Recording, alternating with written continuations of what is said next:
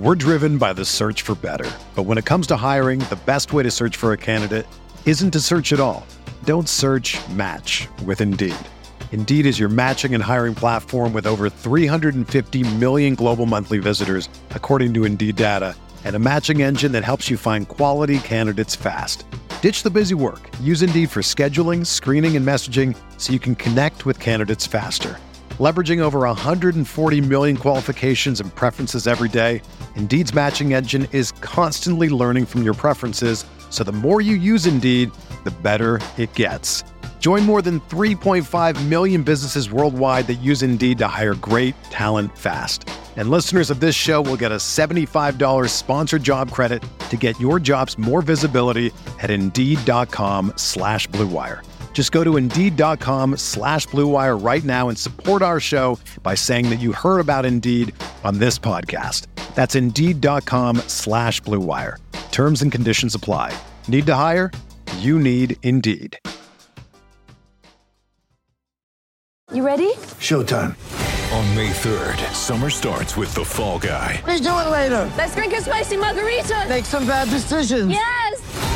Audiences are falling in love with the most entertaining film of the year. Fall Guy. Fall Guy. Fall Guy. That's what the poster said. See Ryan Gosling and Emily Blunt in the movie critics say exists to make you happy. Trying to make it out? Nope. Because I don't either. It's not what I'm into right now. What are you into? Talking. Yeah. The Fall Guy. Only in theaters May 3rd. Rated PG-13.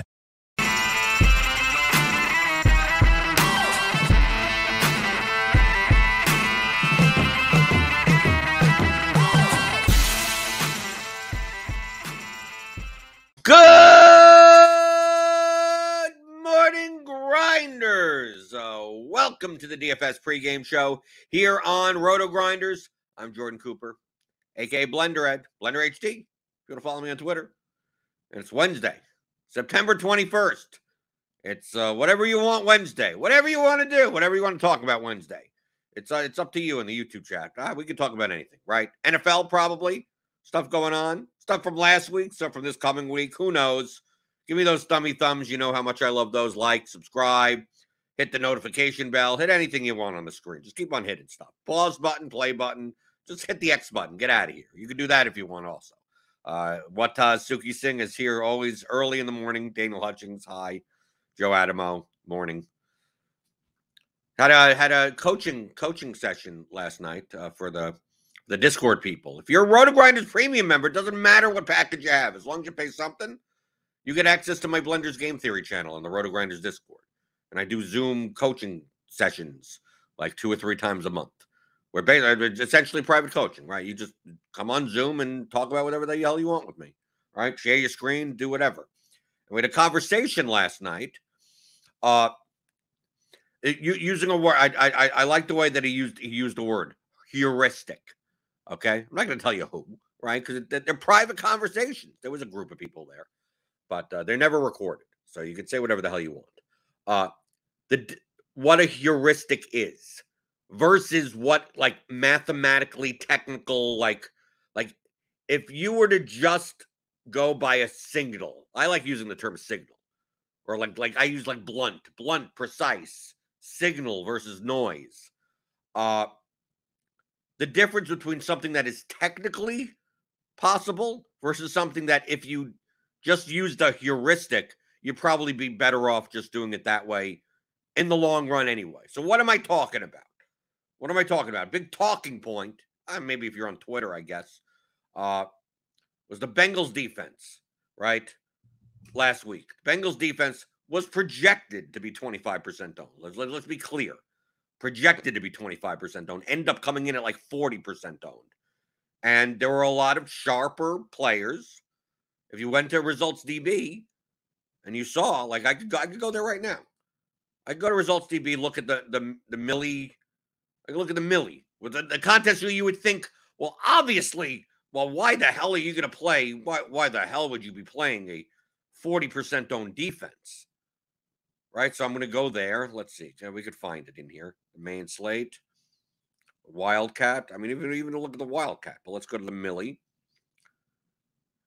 And I already have some users saved in here when this loads, because it's a big contest. Takes a while. Okay. Right? I look here, it's like Chipotle Addict, Ship My Money, Royal Pain, JBC, E. Hafner, Penn. I mean, a lot of this for basketball. Ahabro, the Whistles Go Woo. Like we go here, Cincinnati defense, Chipotle Addict. And Chipotle Addict is one of the best NFL DFS players of all time. They'd say whatever you want about the two brothers, but Chipotle Addict and Papa Gates are very good at NFL DFS. Okay? I consider most of these guys to be good at DFS. At NFL DFS, at least. Right? And look, 40%. 22, 24, 40. Yeah, Ship My Money played only 2%. The Colts, 41%. E. Hafner, 38%. Oxenduck played 94%. The Cincinnati Bengals defense. Petty Theft, 50. Right? And Whistles Go Woo, 18.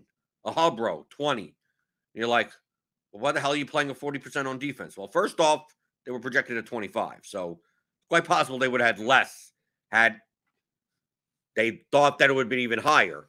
But we get down into the situation that I talk about on this show all the time. All the time. Okay? Lineups, not players. Okay? Just drill that into your head. Lineups, not players. You can play the Cincinnati defense, even if you knew they were 40% owned in a lineup, as long as you build the rest of your lineup around that ownership. Right? The problem with playing the Cincinnati defense, and let's say you played the Barkley and the defense.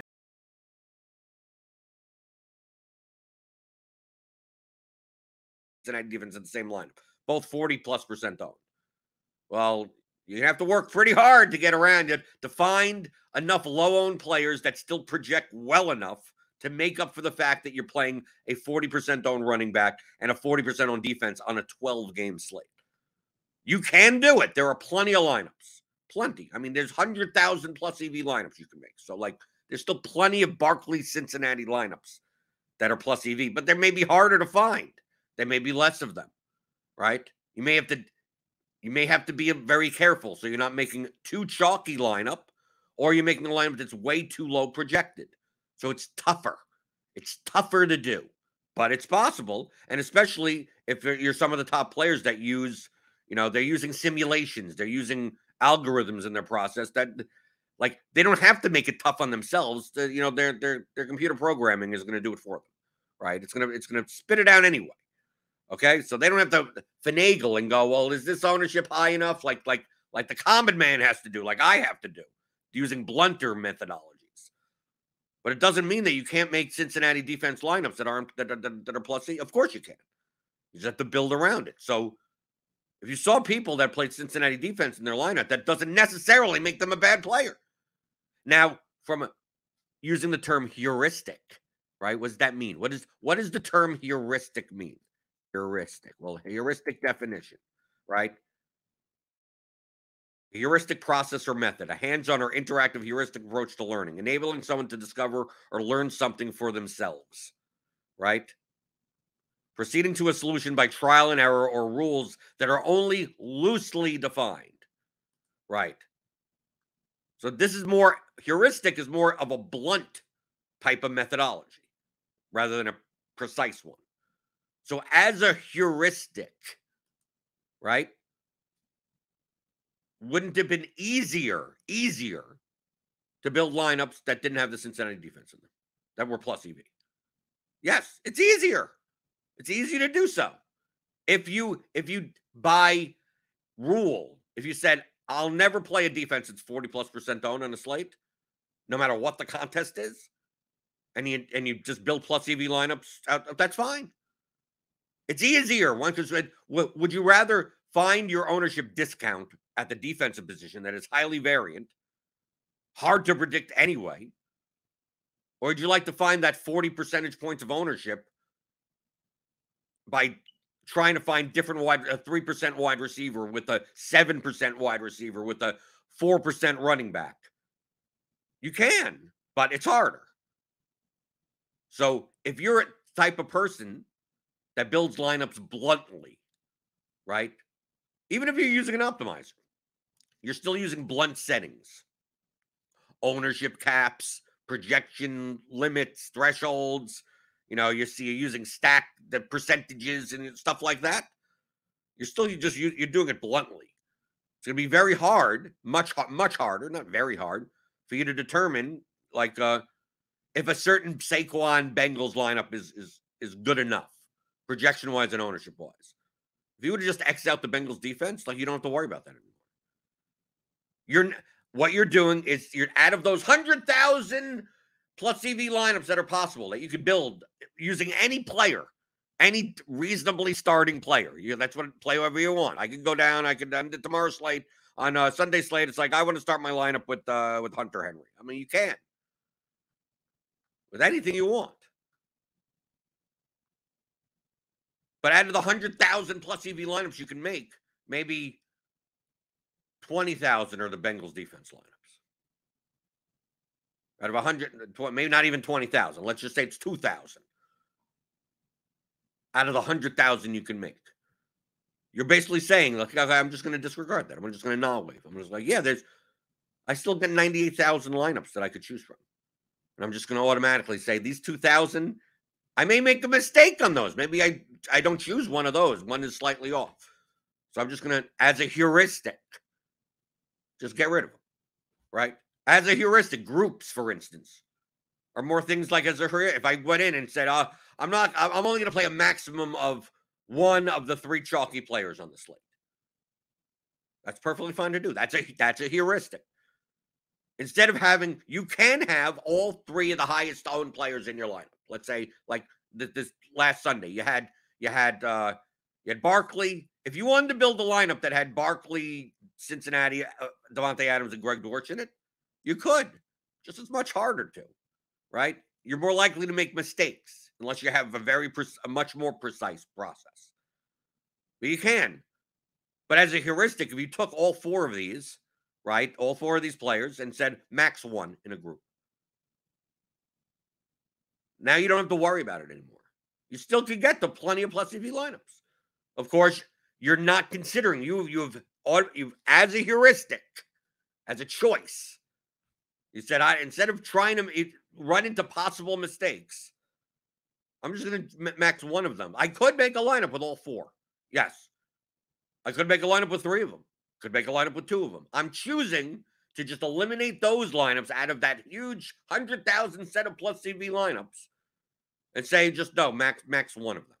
You could do max 3 if you want. You could do max 2. There's no right answer to that question. You could build 20 lineups that all have all 4 of them in it. You can. They're just less plus EV lineups with those. It's harder because you're playing the 4 chalkiest players on the entire slate. So if you're going to ask, it's like, well, what if I just group them out and play none of them? Well, you can do that also. All you're doing is just automatically not considering potentially plus EV lineups that have those combinations in them. That's all you're doing. That's not a strategy. You're not perfectly like, oh, well, if I group this out and that out, and then people create these like 74 groups. And it's like, that's not a strategy. All you're doing is just eliminating lineups that you just don't even want to consider. You still need to build plus EV lineups, but like, well, do I want to try to make like on the past Sunday? I just didn't play any in my 18 lineups. I didn't play any Derek Carr. That you couldn't build a lineup with Greg Dortch and Derek Carr in it? Of course you can. Of course you can. But I didn't want to even bother making those types of lineups. I'm just that the 10,000 lineups I can make like that, I just not consider. I could do that after the fact, right? You could do that. I'm just going to build everything, right? And then go, okay, do I really want to play so-and-so in my lineup? It could be for any reason. See, the thing is, it could be for any reason at all. It's Wednesday. I don't play anyone named Willie on Wednesday. There you go. Done. So, like, if you're playing NBA on Wednesday and Willie Cauley-Stein is available, like, and you X him out because you don't play anyone named Willie on Wednesday, that's perfectly fine because you could find plus EV lineups that don't contain them. It's very rare. It would be extremely, extremely rare to find a player that would be required in a positive expected value lineup. Incredibly rare, right? Even in NBA, it's probably more likely in NBA, but it's still, even then, it's not like 100%, right? You'll get the 4K player that projects for 40 points, right? It's like, how else are you going to get those points at 4K? Because the other 4K players project for 18. So, like, if you did not play that player, you're just going to give up like 20 points in projection. But if it's a large enough field contest, maybe his efficient ownership isn't 100%. Maybe it's 99%. And maybe there are a couple of lineups that don't have him in it, right? But what's the heuristic in that scenario? If you have a 4K player in NBA because of injuries and the salaries never adjusted that projects for a 40-point median, you'll see what sharp players do. They jam him. You'll see 100%. You'll see 99% exposure. It'll be on all the lineups. But you'll see also people that don't understand the concepts say, well, he's going to be 78% owned, so I'm fading him. Without realizing that, yes, 78% is the highest owned player on the slate. But he's underowned. He's underowned. You should be jamming that guy in. Right? You should be jamming it in. And then that's where you get your edge from, right? You just take a look at the 22% of people that didn't play that guy and go, what were they thinking? Going through the YouTube chat, hit those thumbs. Joe Adamo had bad luck. Matt Mears had a good call. Oh, good call last night. Okay. Daniel's in the chat. Nerdy Tender's in chat. Didn't play the main slate because he was at the Broncos game, but he will sim it out and see how many Cincinnati defense I get. Okay, but Daniel, you have to do it with the projected ownership. Because I talk to people that run sims for themselves, and even they admit that if they knew it was a 40% owned, they wouldn't have gotten as much of this.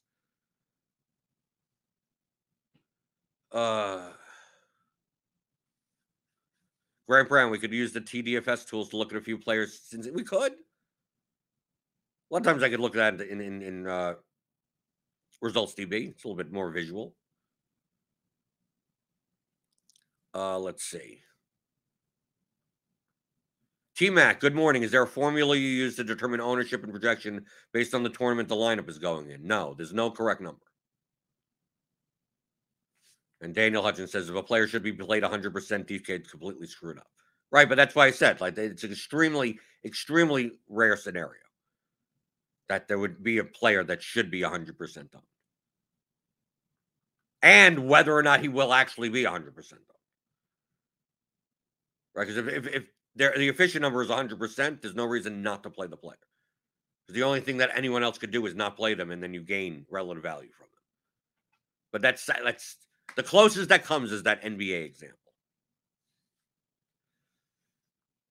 But T-Mac, the question is there a form? No, there's no. Stop. Okay, I'm gonna keep on going to the mindset. There is no formula for anything. There is no right answer for anything. Okay. Nerdy Tenor has correct answers. Right. He is the most precise. He is precise. Daniel in the chat, but he can't tell you what to do because it's just he's running it through a machine learning algorithm, and he doesn't even know. It's learning on its own. Oh, so I guess these lineups are these lineups. There's no blunt way for Daniel to make lineups. There is a blunt way. I mean, yeah. Obviously, once you start seeing what lineups are coming out of the system, you say, okay, they all share.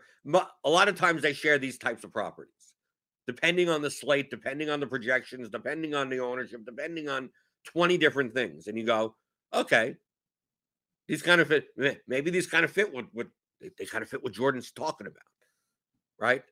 But he gets there much more precisely than I do. I have to finagle my way around and go, is this ownership worth this projection? I don't know. I have to make a comparative baseline somewhere. So if, for instance, in NFL, we could look at this Sunday slate coming up. And this is the ownership and projections as of Wednesday. It doesn't mean anything. These things will change. Who knows who's owned? Who knows who's starting? Who's going to be out? Right. But just based on these numbers currently, like if I just ran just a normal, let's say I just ran a very basic, just a 3+1 lineup, right? It doesn't matter what position, just whatever. something that have a baseline from. Right? Do I have everything at default and something? Yeah, I got everything here, right? Right. I don't care about this. I don't care about anything. Right. I just want to see what's the top lineup. Right. I can even stop it right there. There. I don't even need 10. So Stafford, Kupp, Higbee, double tight end. I got Fournette and Perriman in there. I got something. But I don't even care about the players. I just care about the number. So like 140. So like the top in our projections currently, the top lineup that has some type of game stack in it is like 140-ish. And is owned at around 100, 100-ish, 100 to 105. Okay. So basically, I'm going to be looking for lineups that have that proportion to it. So like, here's one that's 93 at 140, right? So like, okay. So let me put this in. I don't want to have any lineup that's over, let's just even say over 100. I go to build rules. Now, how would I have known the 100? Do I just make that up out of my? No, I ran it and saw what's the highest owned lineup based on like just a normal stack. So at least that's the max I go to. Right? So max total on I probably want to go even lower. I want to go lower than that because I'm not going to be able to get 140 median points at 100. We already just showed it. So maybe let's see what we can find at 80. All right, so I'm gonna build 20 lineups. What are the top 20 lineups? Maybe I limit limit that. If I want to exclude that, it doesn't matter. So we want 140. That like 100% owned lineup was like 140-ish. So how many projection points to get down to 80? Right? So I'm going to run 20 lineups and see. To get a comparative baseline. Is there a formula to this? No, I'm not showing you a formula. I'm showing you a heuristic. We can use that word. You say that word, people don't know what it means. That's why I just like saying blunt. Right, here's 72 at 138. So look, the difference in that lineup that we had before, the top one, 102, 140.72.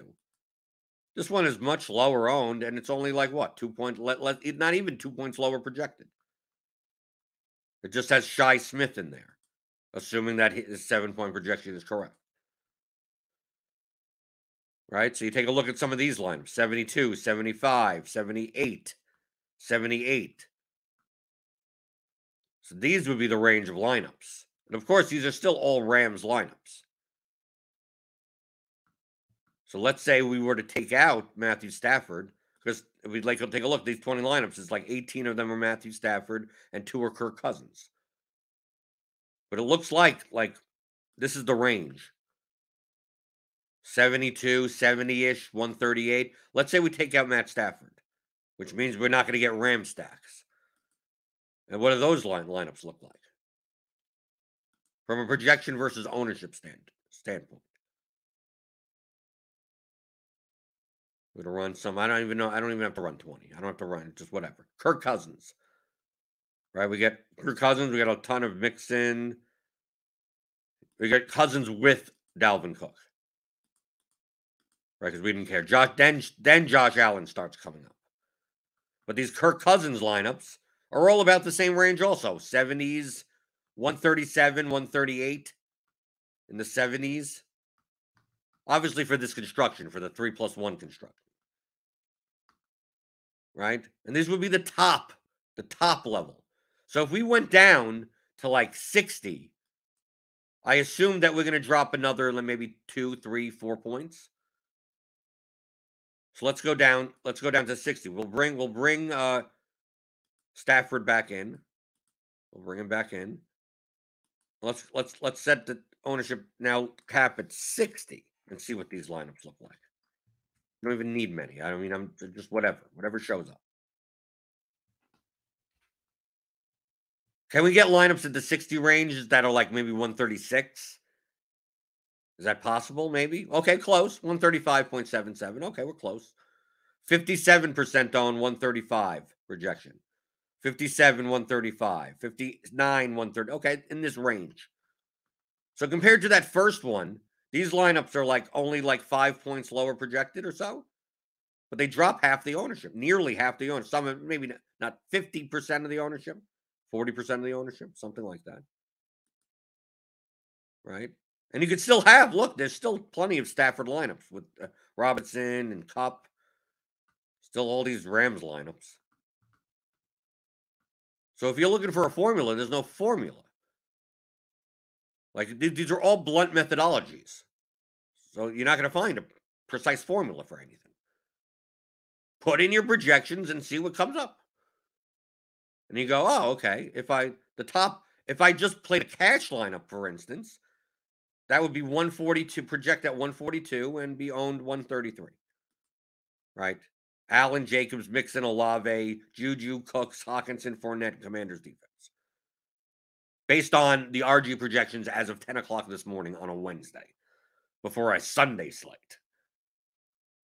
But in GPP, you're not playing these types of lineups. Like, it's going to be, you're probably not playing naked Josh Allen, and you're probably playing some type of correlated lineup. Some, right? Doesn't mean you can't. Yeah, you can play this lineup. I mean, it's too high owned, but you can. I guess you can.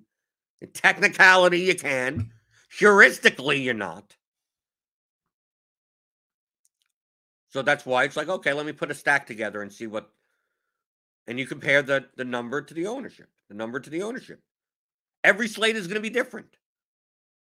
Last week's slate, you couldn't get lineups that were this low total owned with some of the players projecting too well. It's like you'd always end up with a Barkley lineup or a Cincinnati defense lineup or an Adams lineup or something like that. So for the slate last week, these numbers are going to be different. There are basketball slates where like the median optimal is like 270. There's some slates where it's 330. Those slates where it's 330, that's where you know that when the slate's done on Twitter or on Reddit or something, you have people complaining that they scored 360 points and didn't cash. Right. And 270 on a slate where it's the median optimal is 270, that's when people like win a GPP with a 347. With a score that the next day they can't even cash a lineup in.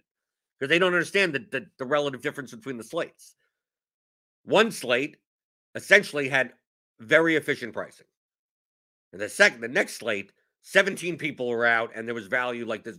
It was not hard to just jam in 60 extra points of median value into your lineup because there were players that are 4,500 that project for 35 points. And a guy that's at 6,200 projecting for 58 points. I mean, like, because it was easy to build those types of lineups. So the median value of lineups are going to go up. That's why you can't have a formula that's just like, oh, what are the numbers that I put in every slate? There are nothing. And just like we talked about before, like all these build rules are all diversification settings. They're not, this is not a strategy. How many unique players should you have? Like there's no number for that.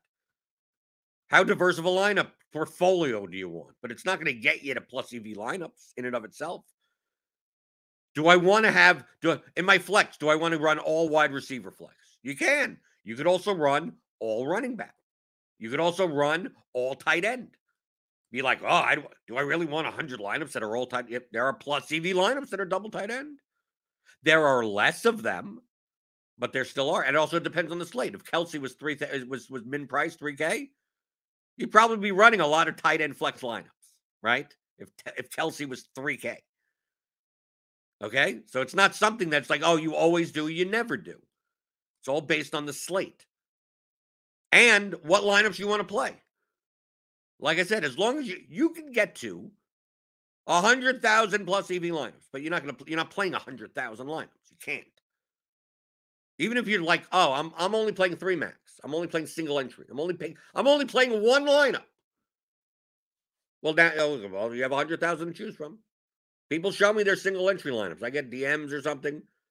Right, the next day, it's like, I played this in single entry and it didn't do well or something like that. And they go, did I do anything wrong? I looked at the lineup and said, it looked like a fine lineup to me. They go, well, how do I improve it? It's like, you know how you could have improved it? By playing the players that did well. But how are you supposed to know that? I don't. So that based on the ownership and projection that I know of from the slate, I looked at that lineup and I know they're playing in a contest that has like 1,000 entries in it. And I look at that and I go, okay, that's fine.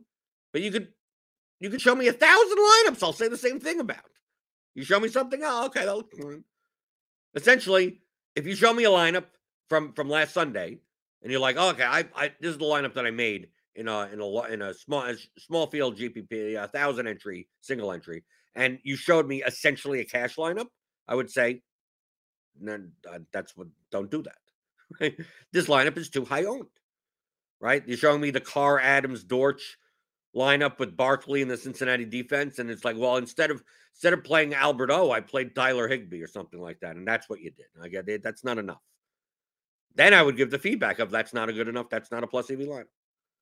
And then some people would say, same contest, right? 1,000 entries, single entry, whatever. They show me a lineup that has like 8 2% owned players, and I said, like, I could only imagine how low the projection of this lineup is.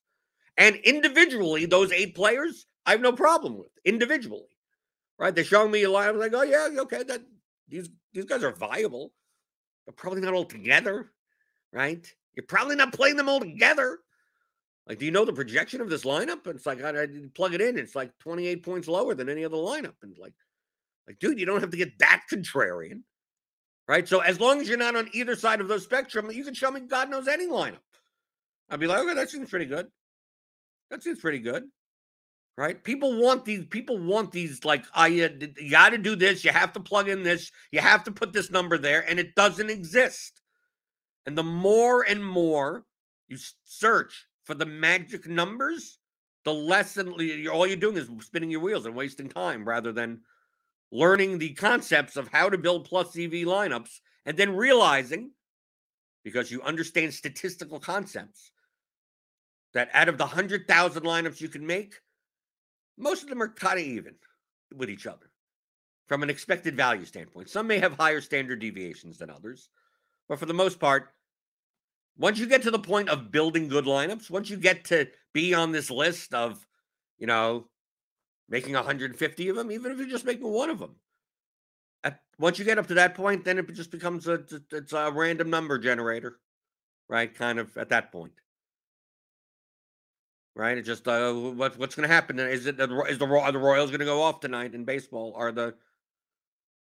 I have 3 of them, and you have 4 of those lineups, and whatever happens, happens. And we're making money off of the percentage of the field that is building horrible lineups, either that are too high owned or too low projected.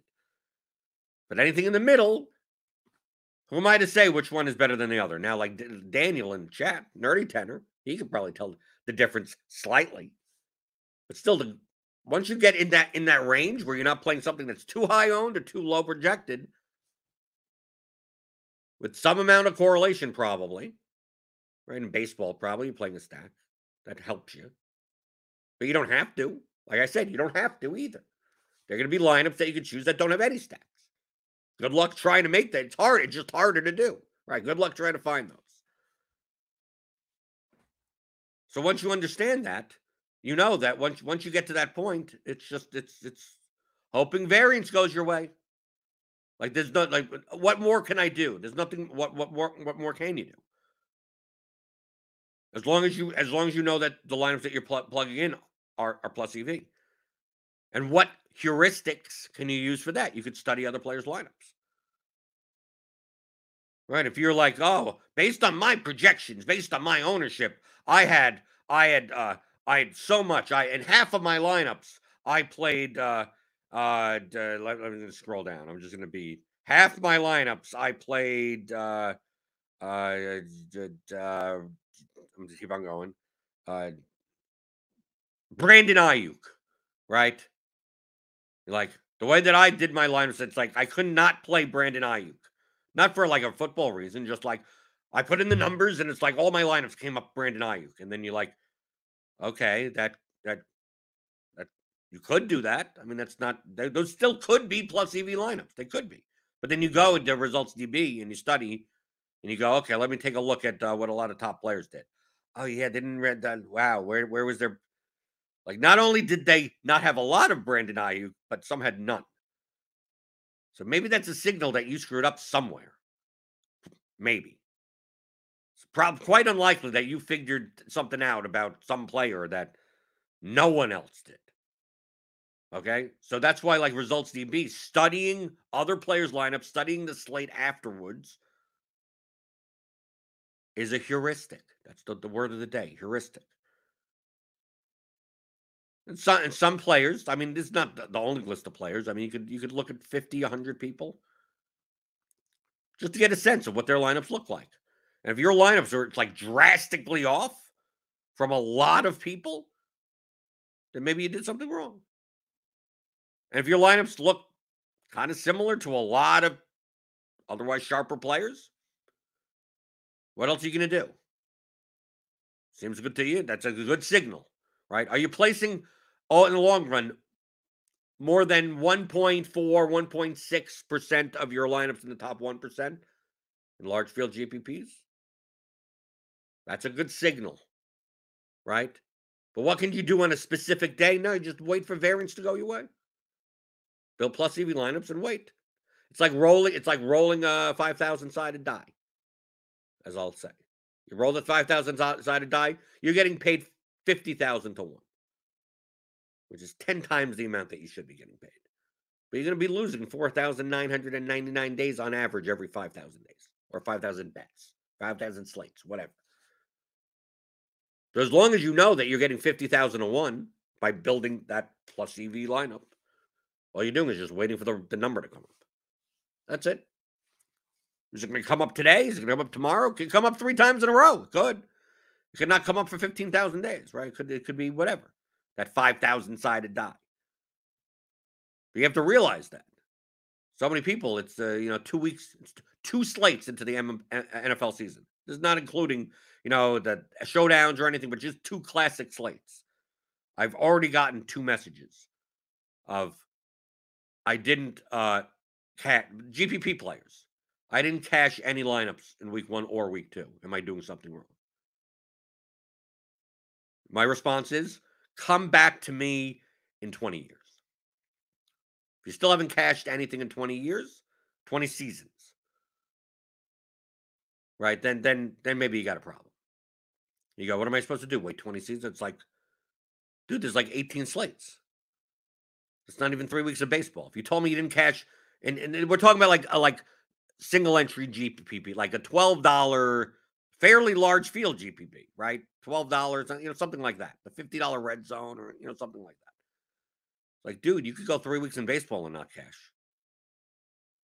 That would be told that would be a normal occurrence, right? Or you go 2 months and only cash 5 times in total out of 60 days. That's a normal occurrence. So after 2 weeks, what the hell are you supposed? How do you tell it anything in 2 weeks? Nothing. You can't tell nothing from just the results. Well, what do your lineups look like? Let me see your lineups. What did you play the past 2 weeks? And I look at them and I go, okay, they're pretty good. They're fine.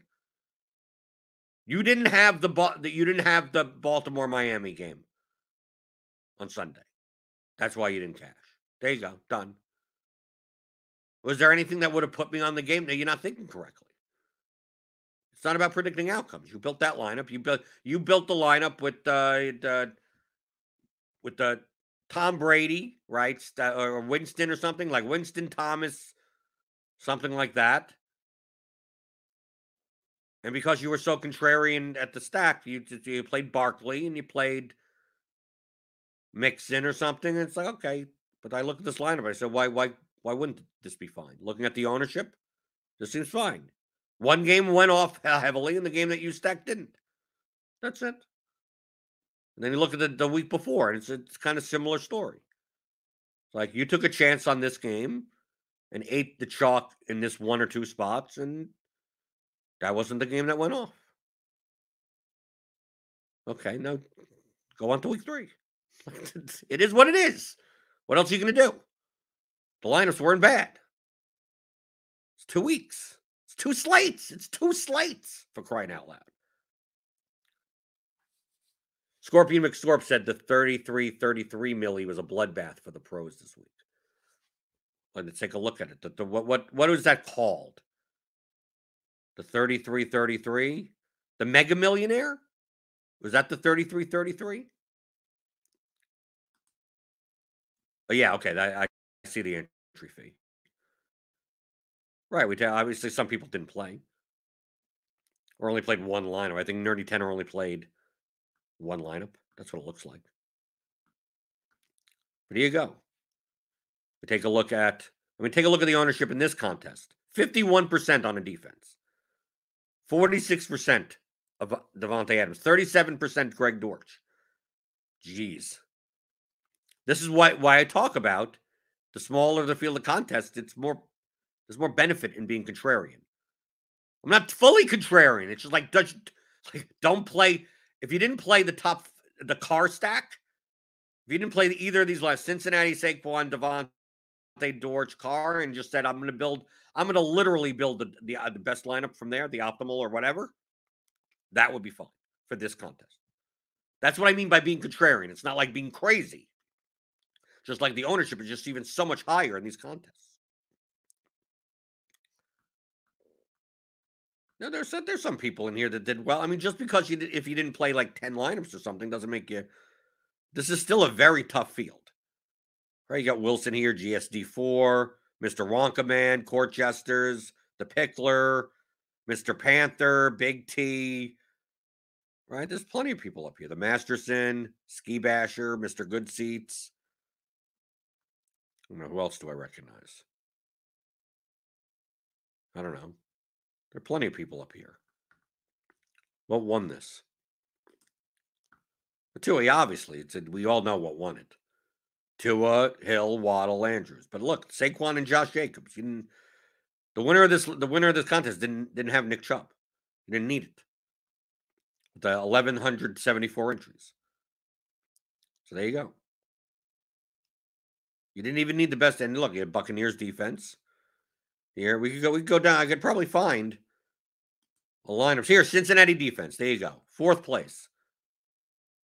Lamar, Waddle, Andrews. Right? I mean, this lineup is what? 227.72. $3,000 entry won $150,000. And look, Barkley and the Cincinnati defense. But look, Jalen Waddle's only 5% owned. Curtis Samuel, 17. Amon-Ra, 20. But no Adams. Right? No Adams. Still had Dortch in here. Still had the defense in here. Still had Barkley in here. So basically no Adams. And built up the middle, which is kind of what I was talking about last week on the Game Theory show. Building these up the middle type lineups.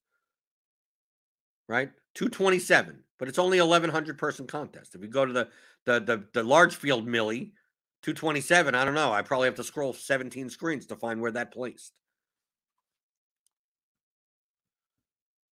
But when chalk busts, it's so much easier to win. Here's Whistles Go Woo. Lamar, Bateman, Tyreek Hill, Amon-Ra, Henderson and Higbee, Gibson, Dortch, you had Lamar, San Francisco defense paid. Right? You have a 2% owned Bateman paired with Jackson. You have a 1% owned defense. You're fading. You don't play Barkley. You don't play Adams. You're fine. You're done. That's it. Do these lineups look all that contrarian? They don't, to you, they probably look, oh, these don't look that contrarian. But for this contest, it actually is contrarian. Because there's so much ownership on condensing on certain players that as long as you're not playing the combinations of those players, like, dude, you could easily just, okay, you're going to play Hill. You're going to play Gibson. You're not playing like, I'm going to play the backup running. I'm going to play fullbacks. I'm going to play 4th wide receivers. I'm going to play backup tight ends or something. You don't have to do that. You barely even have to do that in the Millie. But you have to do it more in that type of contest. So that's why you can get these lineups that are up there.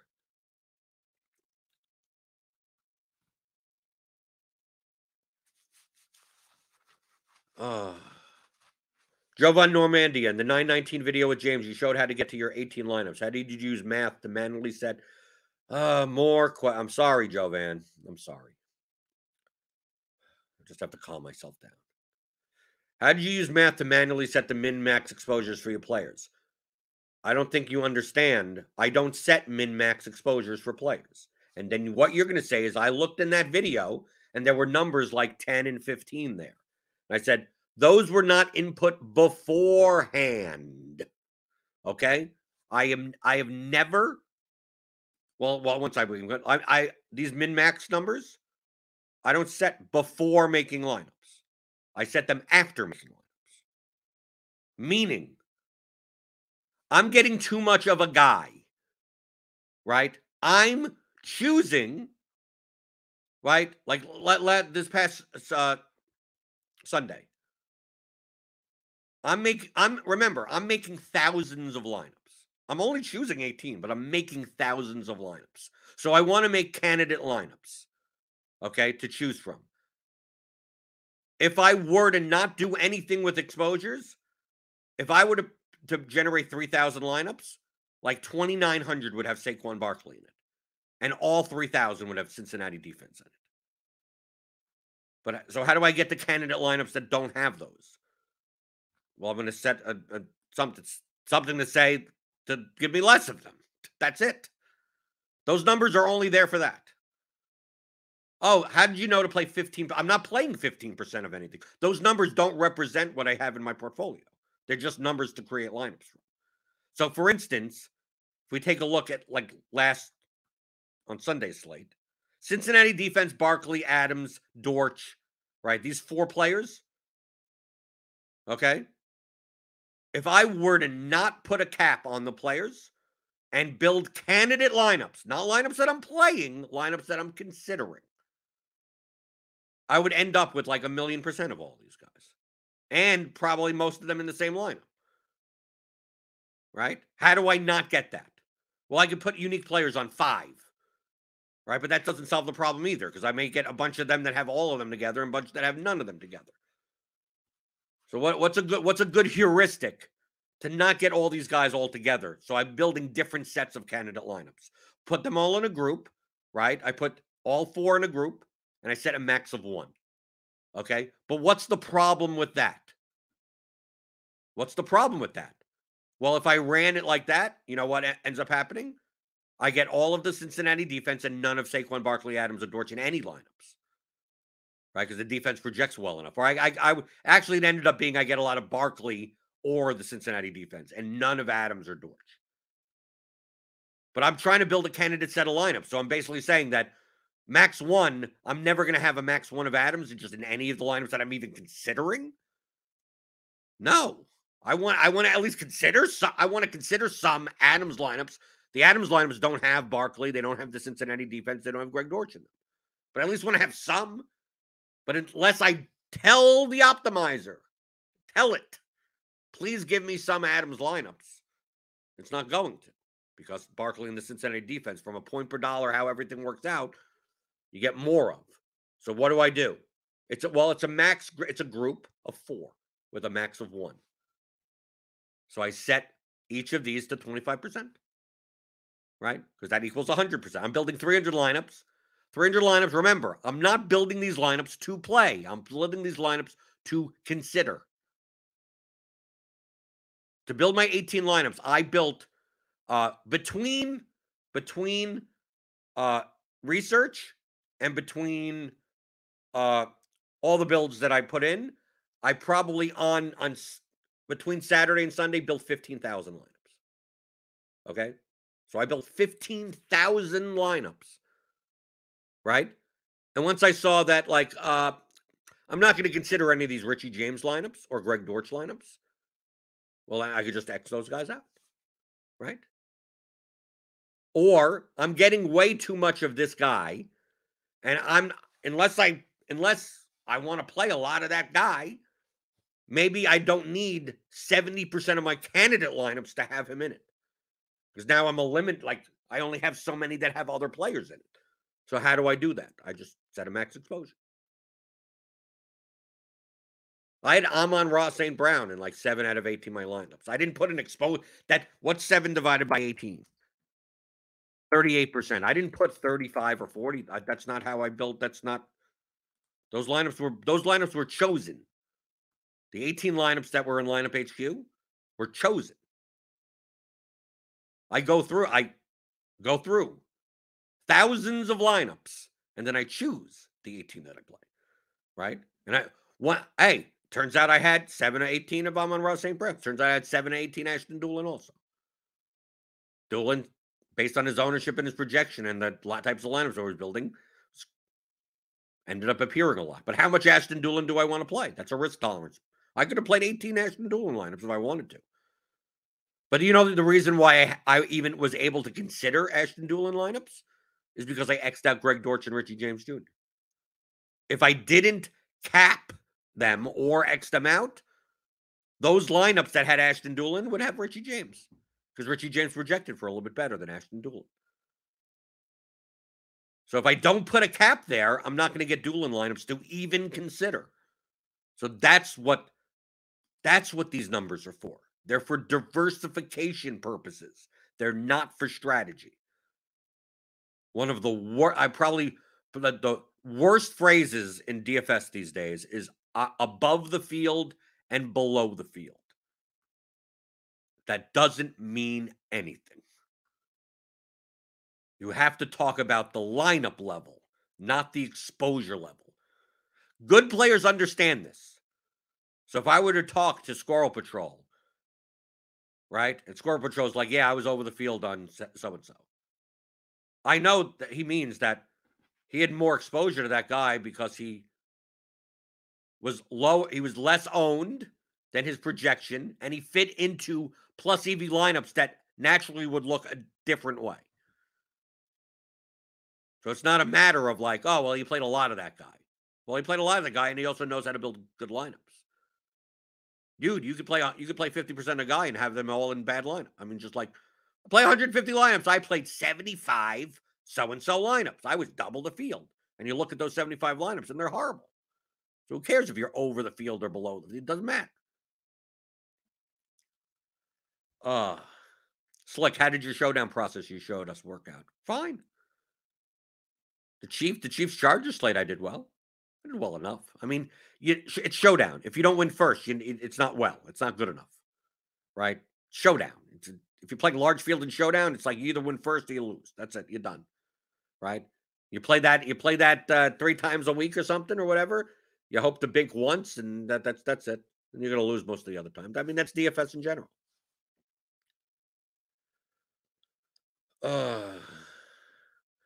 So you never use any T-Max. So you never use any type of formula. No, I never use any type. I literally have never used the formula ever in DFS. 7 years. I've never plugged numbers into a formula. You know why? Because there's no such formula that exists. To determine ownership, to determine what? What are we determining?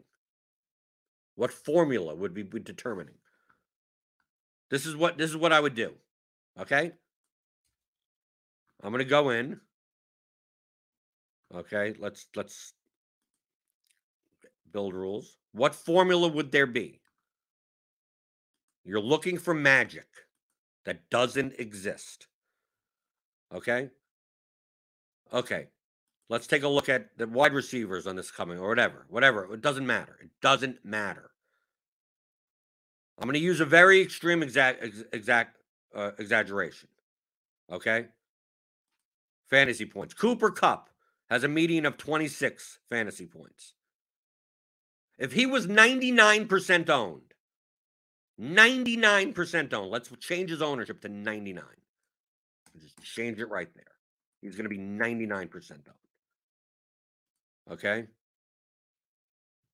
The top lineup that you can make, right? The top median lineup, so we're just talking about median, is 142.8. It doesn't even have Cooper Kupp in it. Okay?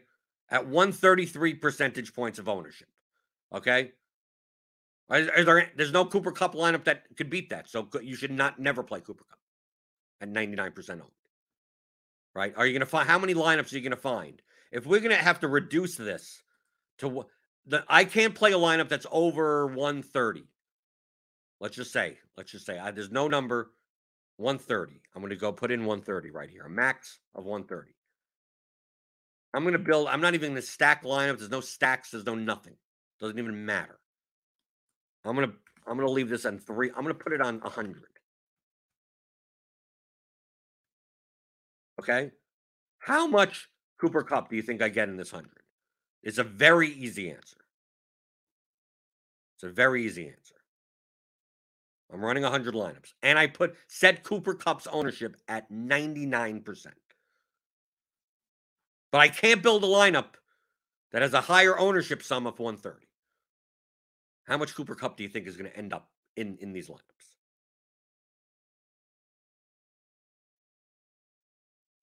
Let's see. I don't expect to see any, right? Let's just make sure. Stafford, Higbee. Let's look at Stafford, Higbee, right? You get some of those. You get no Cooper Kupp. Okay. Now let's do the opposite. Cooper Kupp is 0.1% owned. Okay. How many lineups does he show up in? When our max is 130. It's obviously not going to be 0. He's a 0.1% owned player that has the highest raw points on the entire slate. Right. Not the best point per dollar value. I mean, he's still up there, but not the ultimate best. But he's a guy that has that projection, and he's like, no one's going to own him. Right? You go through. Based on 130. Did I do this right? Let's see. No, I don't have stacks. Build rules, max lineup ownership. Make sure I get everything in here. Player groups.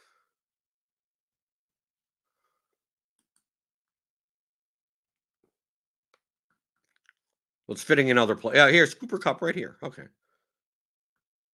Okay, you're 21%. Right? So you're getting 21% of him at 0.1% owned to fit into lineups that are under 130. Right? Because he's not necessarily the best point per dollar projected because he's so expensive. What formula am I using? Because in order to come up with that formula, you'd have to run this for literally every player in the player pool and how they all affect all the other players in the player pool. So what formula is there for this other than these blunt methodologies to use? There's no formula. And every slate would be different. If this was a 5-game slate, dramatically different than a 10-game slate, right? 4-game slate with 2 separate 2 games with late swap, maybe even different than that. This is baseball, different than that. Like everything's different every slate. Oh, DK accidentally priced Devontae Adams at minimum price. Well, now that's a completely different slate also. No matter the next. Oh, there's a lot of games with high totals. A lot of games with low totals. 2 different slates. What formula? There's no formula.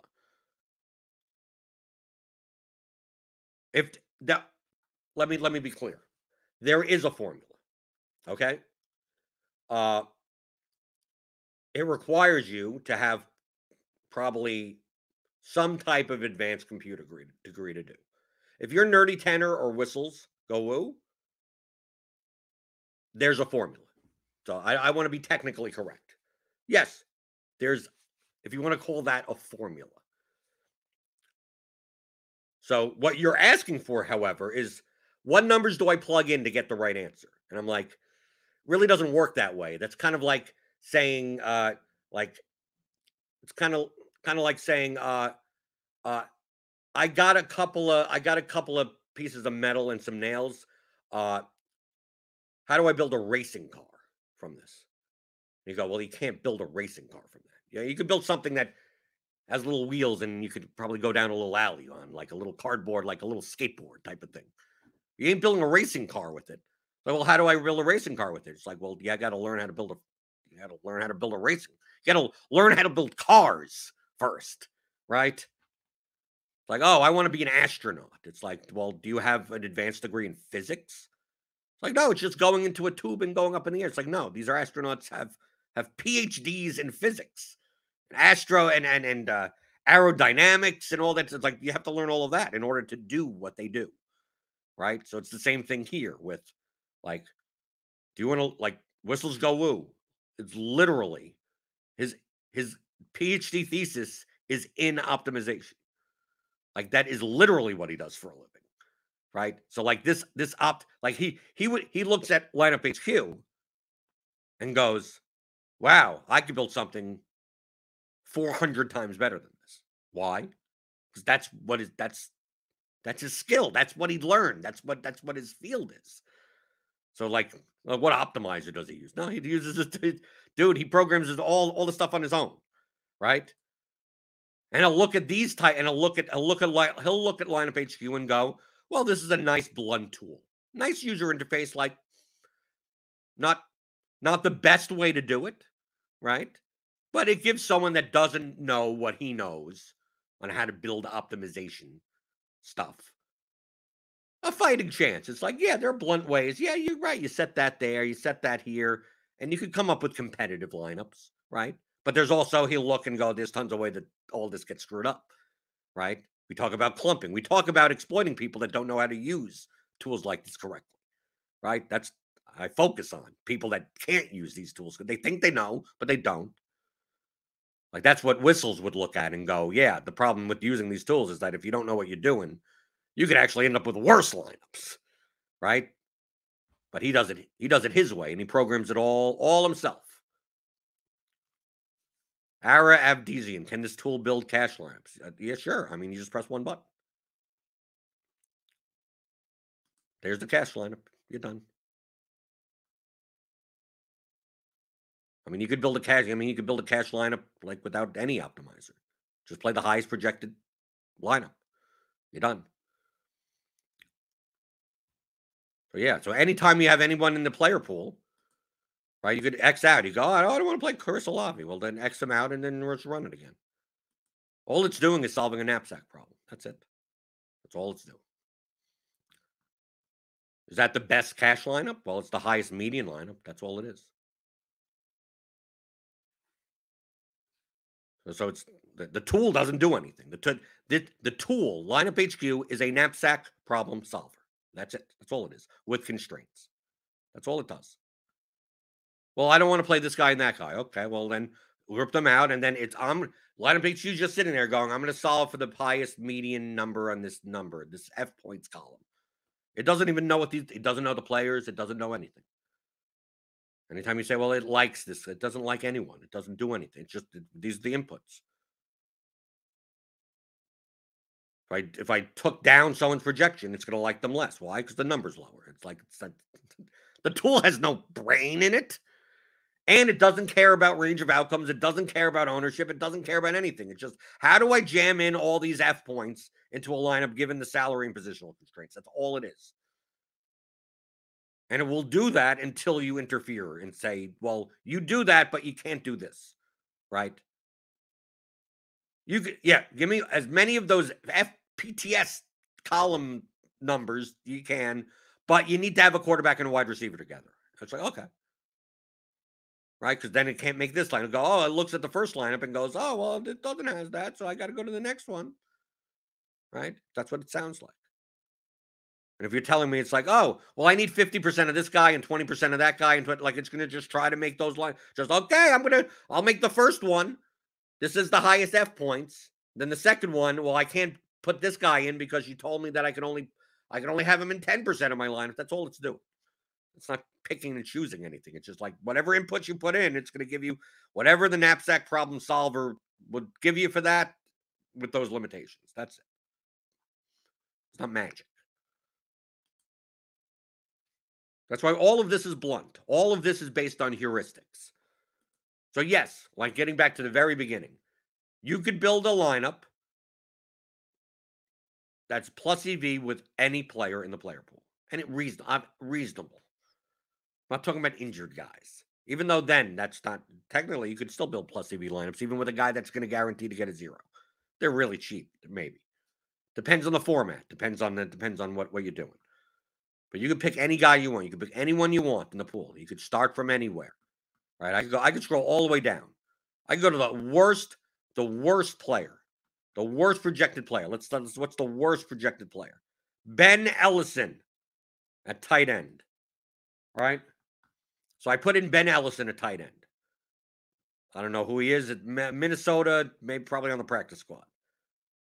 If I press the optimize button right here, all it's going to do is give me the knapsack problem solver, give me the best lineup that has him in it for projection.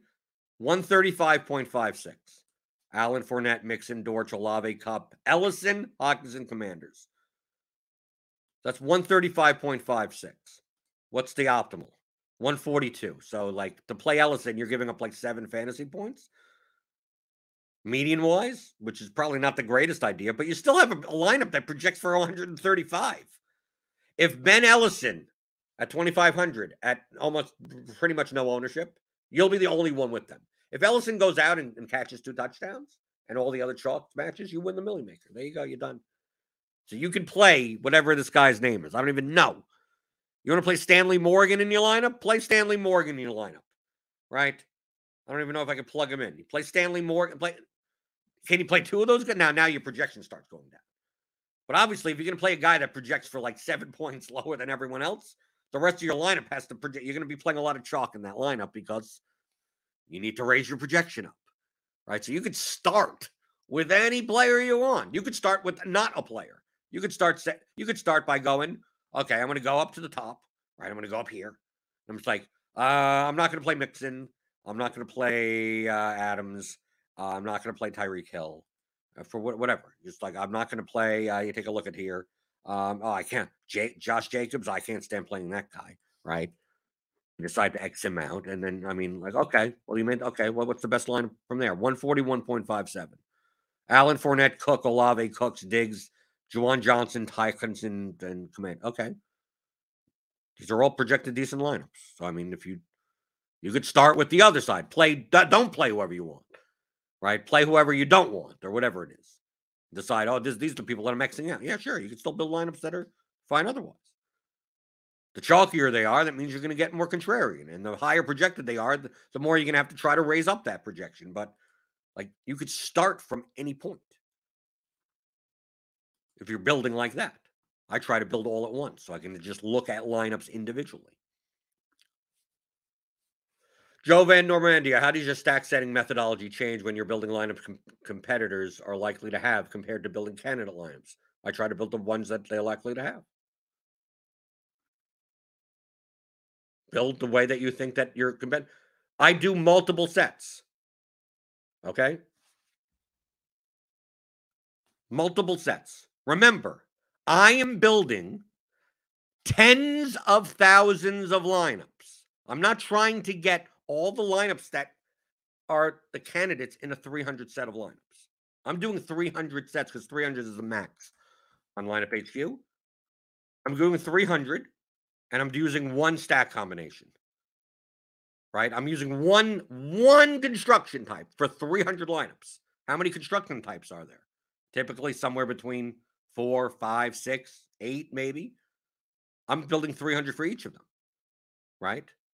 I'm building 300 for different ownership bands. 300 for different I'm literally building thousands upon thousands upon thousands of lineups. So it's like building lineups your competitors have. That's what I'm doing.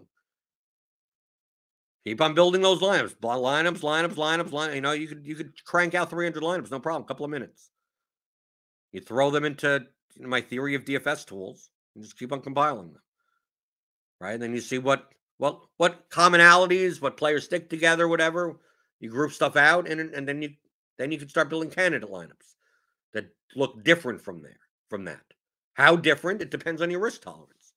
Maybe I'll have some that aren't that different and some that are very different. And I built 3,000 lineups to choose from there. That has nothing to do with the tools that playing max exposures or anything. There's no magic settings in Lineup HQ. I'm just going to keep on repeating that.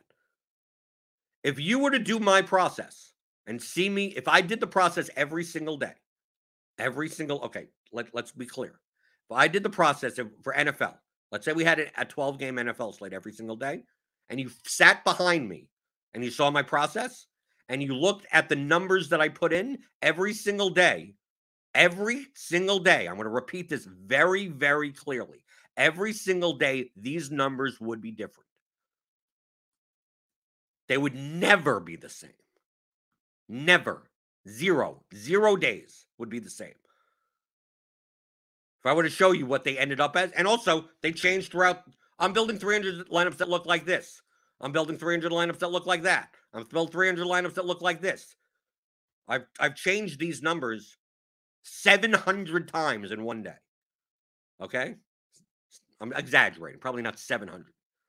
And built plenty of stuff, and maybe built a set and go, I don't see a lot of this, right? And decide to disregard it. Maybe on a certain slate, I'm getting way too much of something, and I'm like, I gotta increase the range of outcomes of wide receivers. Oh, so you set your wide? Do I set it originally at 20? No, I set it at nothing. Only until I see the output till I go, okay, this doesn't look that representative. Well, how do you know that it's not representative? I don't know. I make a judgment call. I judge it. I look and go, this doesn't seem right. Right? Okay, so let's I'm getting way too much of Barkley. How could I not get it as much of Barkley? Well, I could just cap Barkley, but I could also increase the randomness of running backs up. And then see what happens there. And maybe I do that and I still get too much of it. Okay, that didn't do anything for me, right? Maybe I'm playing too many, maybe there's too much running back in the flex. So okay, well, I'm going to increase that to what? I'm going to do that. Does that mean that those are the lineups that I'm playing? No, but in order to get the output that I want, all the tool is I look at the output and go, is that the output that I want? The answer is no. Well, then there's what settings do I have to do to get the output that I want? Do I put a minimum on it? Sometimes on some of these groups, I'm grouping out too many people, and the ownership numbers are like nothing. Like they're so low projected that I have to put a minimum 40. Give me a minimum of 40% owned in my entire line. Sometimes I don't need to do that. So if you ask me, what settings do you put in? There's no answer there's no answer to that question. The question doesn't make any sense. How many nails do you put in a piece of wood? That's what you're asking. How many nails do you put in a piece of wood? And if you're a construction person or something, would probably say, well, what are you building? I mean, how many how big is it? Right? You talking about the side of a house? Or are you talking about a drawer of a desk? I mean, like, how many nails? There's no number. They would look at you and go, how would you? There's no number. Anytime I put nails in wood, I put 16. Like that would sound stupid. So no matter what, no matter if they're building the side of a sky size, whatever, a 5-story wooden, whatever the hell you're doing, you're only putting 16 nails in. Good luck. Good luck if you live in there, right? It's probably not going to hold the wall down, right? For 16 nails. You're putting together a little jewelry case or something like that.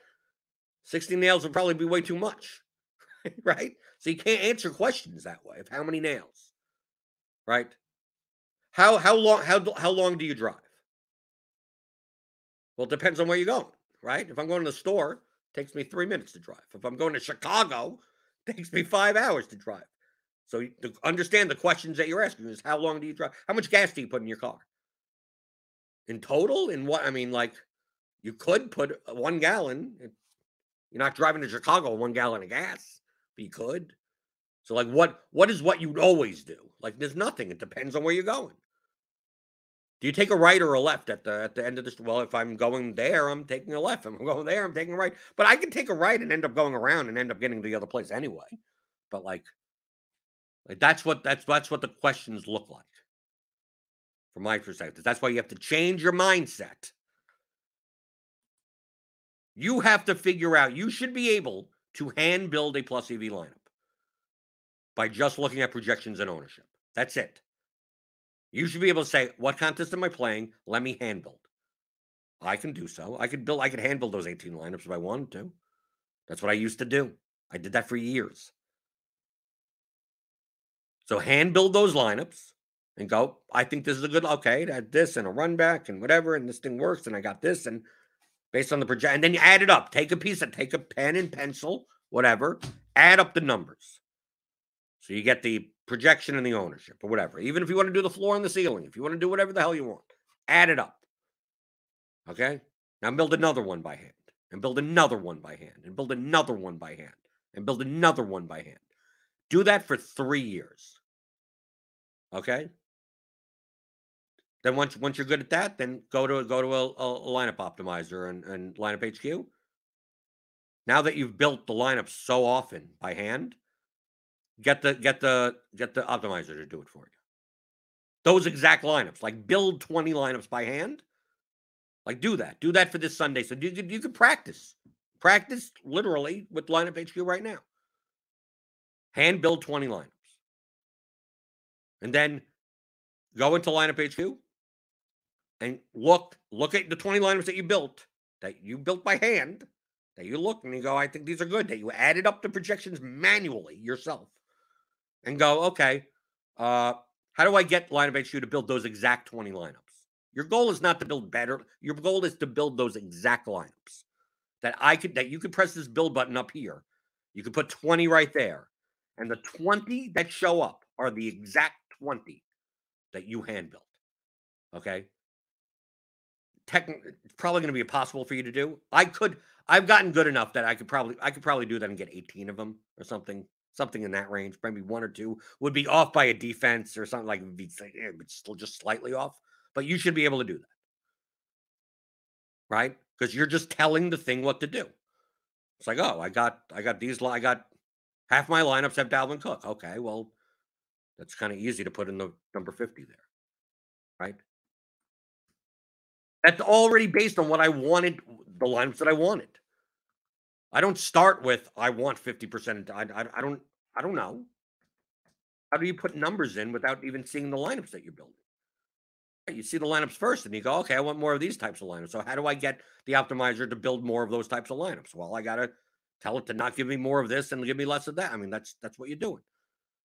Just like the nails in the wood. It's like, okay, well, you got a construction guy with a hammer and the nails.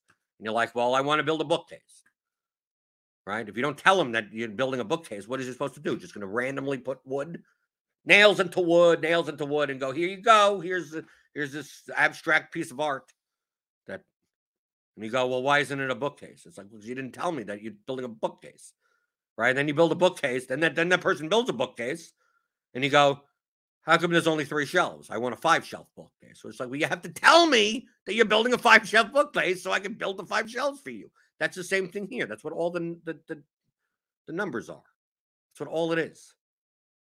It doesn't know anything.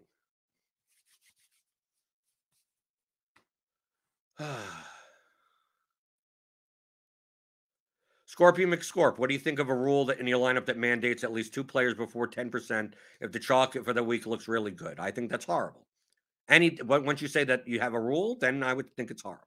So no, I would not do that. It's like repeating the same thing over and over again, and you're wondering why people lose at DFS. So hopefully you learn from this. Feel free to give those thumbs if you want. And and I'll be here tomorrow answering your DFS strategy questions as always on the DFS pregame show on rotogrinders.com.